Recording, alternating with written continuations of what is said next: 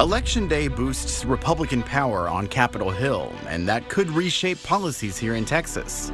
So assuming Republicans take back Congress, are you planning to scale back Operation Lone Star? That's what I'm saying. We go one-on-one with Governor Greg Abbott, his plans on issues like abortion, immigration, and the Uvalde investigation, plus what he's saying about a potential presidential run. Victims of violent crimes across Texas waiting too long for financial help from the state. How lawmakers are responding to our investigation ahead of the next legislative session. Records missing and a backlog of complaints. A new report highlights data issues at the board in charge of monitoring your pet's veterinarian. We investigate the concerns and the new leadership promising to fix the problem. Produced from the Capitol in Austin and airing statewide, this is the award-winning State of Texas. Hello, and thank you for joining us. I'm Josh Hinkle. Election day was good for Texas Republicans, but the red wave many people expected did not happen. South Texas was a key election battleground. National Republicans put big money and resources toward races there, eager to flip Democratic strongholds red. The GOP targeted 3 congressional districts. Democrats held 2 of them, but Republican Monica De La Cruz took District 15, becoming the first Republican to ever win that seat. I want it to be known that my victory is not just a win for Republicans. It is a win and a victory for all South Texas.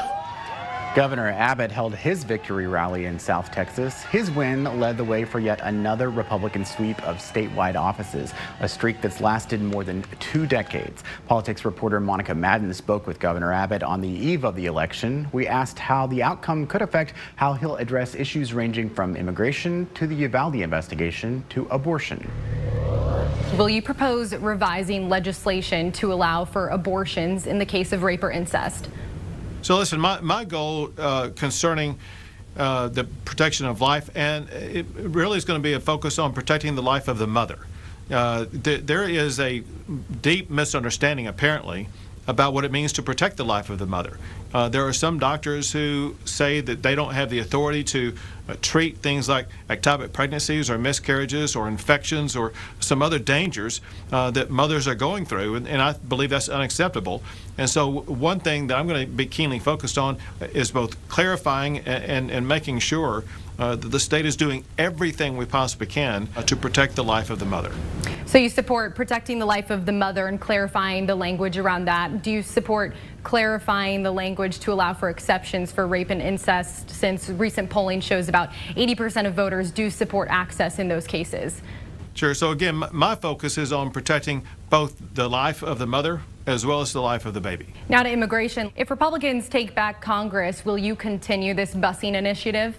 So remember this. It was just 2 years ago we had the fewest border crossings in decades, and it's only under the Biden administration that we've had a record-breaking highest number ever of illegal border crossings. And so what we are hoping is that the newly elected Republican Congress, which we do believe Republicans will gain control of both the U.S. House and U.S. Senate, that they will return to the policies that Republicans had in place that led to that record low number of people crossing the border. If the Republicans do that, if they fully fund Border Patrol, fully fund and restore ICE to the rightful position and duties on the border, return to building the border wall, and reimburse the state of Texas for everything that we've had to spend to do the federal government's job, that means Texas will no longer have to be doing what we're doing. This is a federal responsibility under Article 1, Section 8 of the United States Constitution. It's time for the federal government to step up and do their job. We believe the Republicans will do that. And if they do, that means Texas can ratchet back what we need to do to secure our own property. So assuming Republicans take back Congress, are you planning to scale back Operation Lone Star? That's what I'm saying is not just if they take back Congress, but assuming they do take back Congress and assuming that they fulfilled the promises they have already made to secure the border, that will allow Texas to ratchet back what we are doing to do the federal government's job to secure the border. I want to pivot now to Uvalde because many of the victims' families have gone public about voting for your opponent, Beto O'Rourke, amid their calls for accountability. DPS Director Stephen McCraw has said that he would resign if there was any culpability amongst DPS for its response to the shooting. Do you think that DPS has culpability for the failed response that day? Well, here's what we do know, and that is one DPS officer has already resigned. Others have been suspended. Others are under investigation, and I'll tell you why. And that's because at the time the shooting took place, the Columbine protocol was in place. That protocol required anybody in a situation with a live shooting action at a school to run toward the shooter and take them out. And there are investigations that continue as we speak right now by the FBI, by the district attorney, by the Texas Rangers themselves, as well as by the Texas Legislature to evaluate the conduct of all law enforcement officers on the scene that day. And we will await the determination of those investigations and the information that they provide to make decisions about what the future holds for everybody. So based on the current investigations, the resignation, the suspensions, do you think DPS has some responsibility for the 91 troopers who responded to the shooting on May 24th? Well, listen, the way it looks is that there may be some DPS officers who did not adhere to the Columbine protocol, and that would be a level of responsibility by them as well as the others who were there. Remember this, and that is the school district police chief has resigned. Pretty much the entire police department for Uvalde has been put on suspension, and so law enforcement at the local, state, and I believe at the federal level also all have a degree of responsibility and accountability that must be determined here once we find out all the facts that the investigation provides.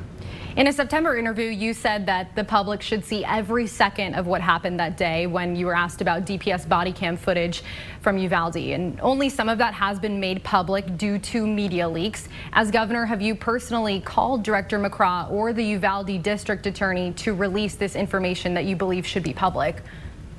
Listen, I've been publicly clear by making public statements repeatedly that all of this information should be made available to the people in Uvalde ASAP, and that was as in months ago.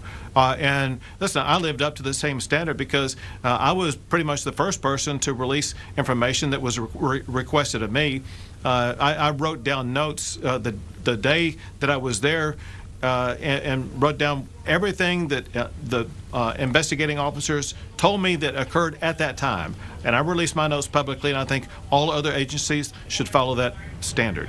All right, Governor, last question. You've been rumored to be a presidential contender for 2024. Are you committed to serving your full term as governor if reelected? I sure am. My focus is on the great state of Texas. All right, Governor Greg Abbott, thank you for your time. Thank you. We also asked the governor about his plans to cut property taxes and his proposals to combat crime in Texas. You can see the full interview right now posted on our website. Just look for the link in the Texas Politics section. Republican gains could give Texans more influence on Capitol Hill. We go one-on-one with a Texan in a powerful position about how the changes in Congress could shape key policy decisions ahead. More lawmakers weighing in on fixing the state system meant to help victims of violent crimes. See what they have to say about what we discovered. Held Up, our ongoing investigation, coming up.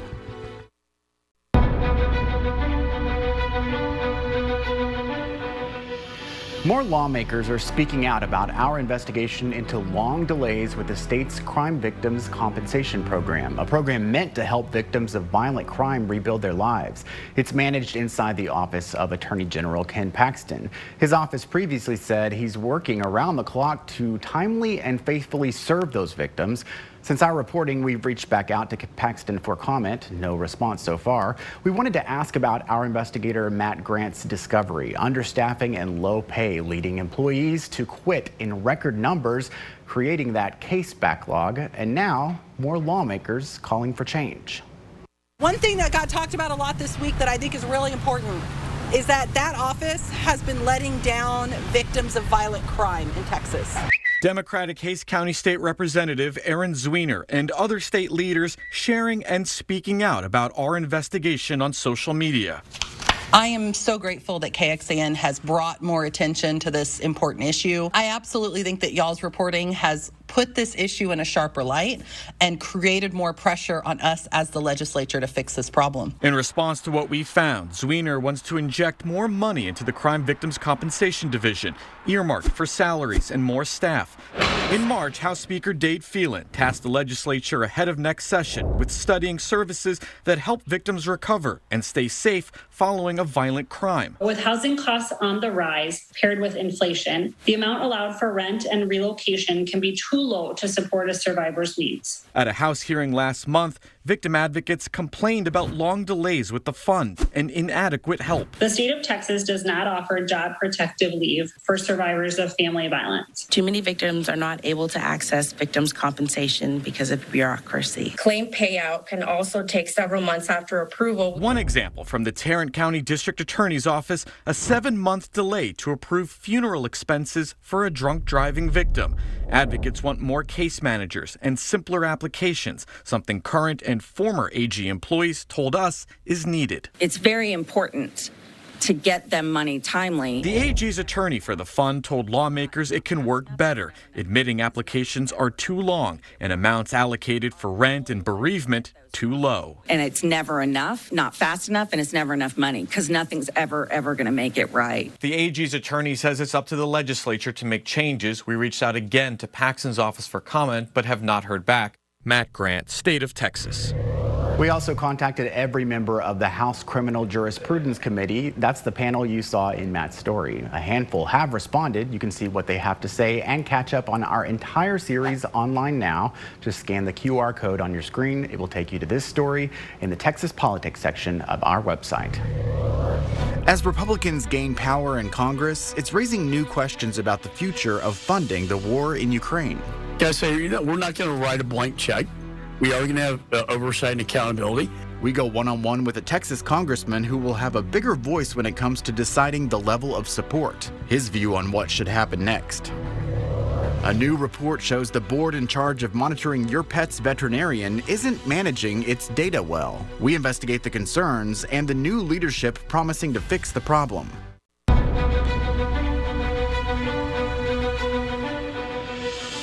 One of the biggest storylines from the midterm election is the battle to control the U.S. House. Unofficial results show GOP candidates retaking the majority, and that could bring new influence to some Texas Republicans serving on Capitol Hill.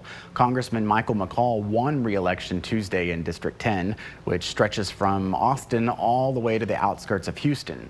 McCall is the ranking Republican on the House Foreign Affairs Committee, and he could end up leading that committee with the new GOP majority. Our Will Dupree spoke one-on-one with Congressman McCall about the midterm results and how it could affect funding for the war in Ukraine.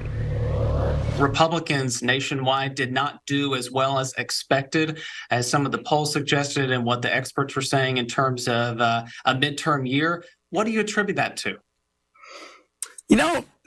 We're still going to gain 225 to 230 seats. Now that's a win in my book. That's a larger majority than Speaker Pelosi currently has, in the Congress. And so with that, you get the chairmanships, the gavels, I look at it as not a win for the Democratic Party. It's a win for the Republican Party, but I hope it's a win for the American people above all, as we talk about issues pertaining to the economy, to energy, to the border, and to national security issues. And I hope we have a president who will work with us, a Republican Congress, not unlike Bill Clinton. Bill Clinton had a choice. Am I going to work with a Republican Congress or not? And I think if I were advising the president for a day, I'd say take a page out of Bill Clinton's playbook, because that's what's going to be best for the American people. One thing that might be top of mind for people is what the future of American support for Ukraine looks like.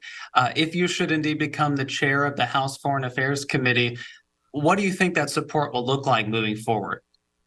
Well, it's very important. And first of all, I'll be the first chairman of the House Foreign Affairs Committee, first Texan to ever chair this committee in the history of Congress. And I'm I'm very proud of that fact. And it's a committee that goes back to the Continental Congress because it's so important with respect to our foreign policy and our position in the world.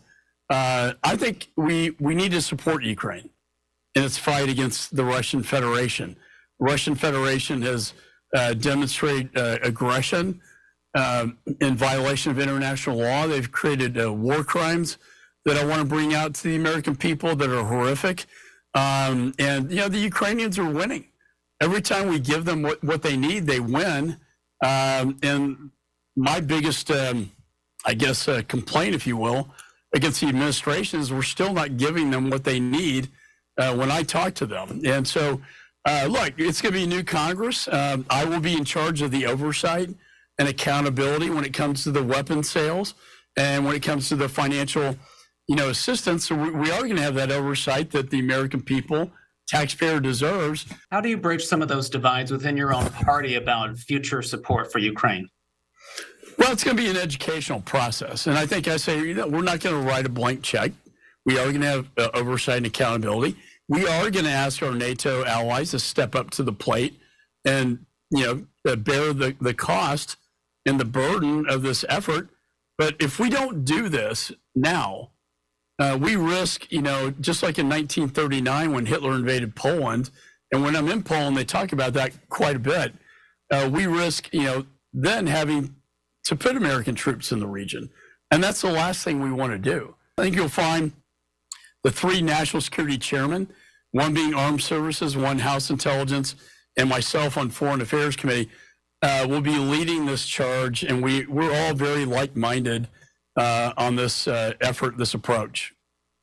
Finally, Congressman, I'm wondering who you plan to support for Speaker of the House. We just heard about Kevin McCarthy putting his name, not too surprisingly, into the ring for this particular position. Who are you going to back? Well, I strongly support Kevin McCarthy. He's worked very hard, gone across the country, raised a ton of money. If he hadn't done that, I think these numbers you're talking about would have been far weaker in the Republican ledger. So I think he's earned it. He's got strong support in the Congress, regardless of what some of the pundits say, and I think he will be the next Speaker of the House. Thank you so much for taking the time today. Thanks, Will. Thanks for having me. The State Board of Veterinary Medical Examiners is supposed to protect your pet from vets who may break the rules. Our investigation found it's not always easy for the public to see which pet doctors have been disciplined and why. Now, see how state lawmakers are getting involved and pushing for change. First of all, this is unacceptable from my point of view. I'm sure every member on this dais. A new legislative report reveals the Texas Board of Veterinary Medical Examiners is still struggling to manage its data, raising new concerns about how they are monitoring the doctors in charge of your animal's health and safety. This comes months after our investigation found records missing and a backlog of complaints against the agency. Several top leaders have also stepped down. Now, with the vet board under new leadership, the state's Sunset Advisory Commission is taking a closer look, with legislative staff citing our original investigation in the report. Investigator Avery Travis is at the Capitol with more. Legislative staff say this agency has failed yet again to fix problems with its database. Problems that not only make it hard to see how this agency is performing, but also make it hard for pet owners to see if their veterinarian has a disciplinary history. The agency's come under legislative review already 3 times in just the last 6 years. This past spring, when we found dozens of records still missing from the agency's public online lookup tool, the agency told us it was migrating data to new software and was even having to manually input some records. Sunset staff revealed the agency did not even have a written contract with the outside companies working on that data migration. That really comes out as a red flag to me, because as the Sunset Commission, we need to get to the bottom of making sure that every single state agency runs as efficiently and effectively, ethically, morally. I'm not very confident in the ability of this veterinary board to do so. It goes beyond just contract contracts and data. Representative Justin Holland says he's heard from pet owners, but also veterinarians who are critical of this agency, saying its inefficiency and lack of transparency is impacting their work and the way they're able to care for animals. The chair of this year's Sunset Advisory Commission, Senator Charles Schwertner, called for a broad review to look at other issues beyond the database. Things like how long it takes to resolve complaints and a huge dip in the number of completed inspections. Now, with work such as yours, and obviously the continued issues and data that we're getting from the Sunset Commission, it is very evident that this agency needs further scrubbing, further review, and making sure that it's doing its job, because it's not doing its job at the current time. I do understand the mission of this agency to keep a high standard of veterinary care in the state of Texas, and I'm doing everything I know to do to keep that standard high and correct these issues. We heard from both the new board president and the executive director. Lawmakers were critical of them since they'd both been at the agency in the past, but they say they are committed in their new roles to making change at the agency. They do say they are going to request more legislative funding this year, though, to make those changes happen. Avery, thank you. We're expecting another update from the Sunset Commission in January. You can catch up on Avery's complete investigation online now. We have a special landing page linked in this story on the Texas Politics section of our website. Just scan the QR code on your screen to go straight there. Thank you again for joining us for State of Texas. I'm Josh Hinkle. We'll be back next week to bring you an in-depth look at Texas politics.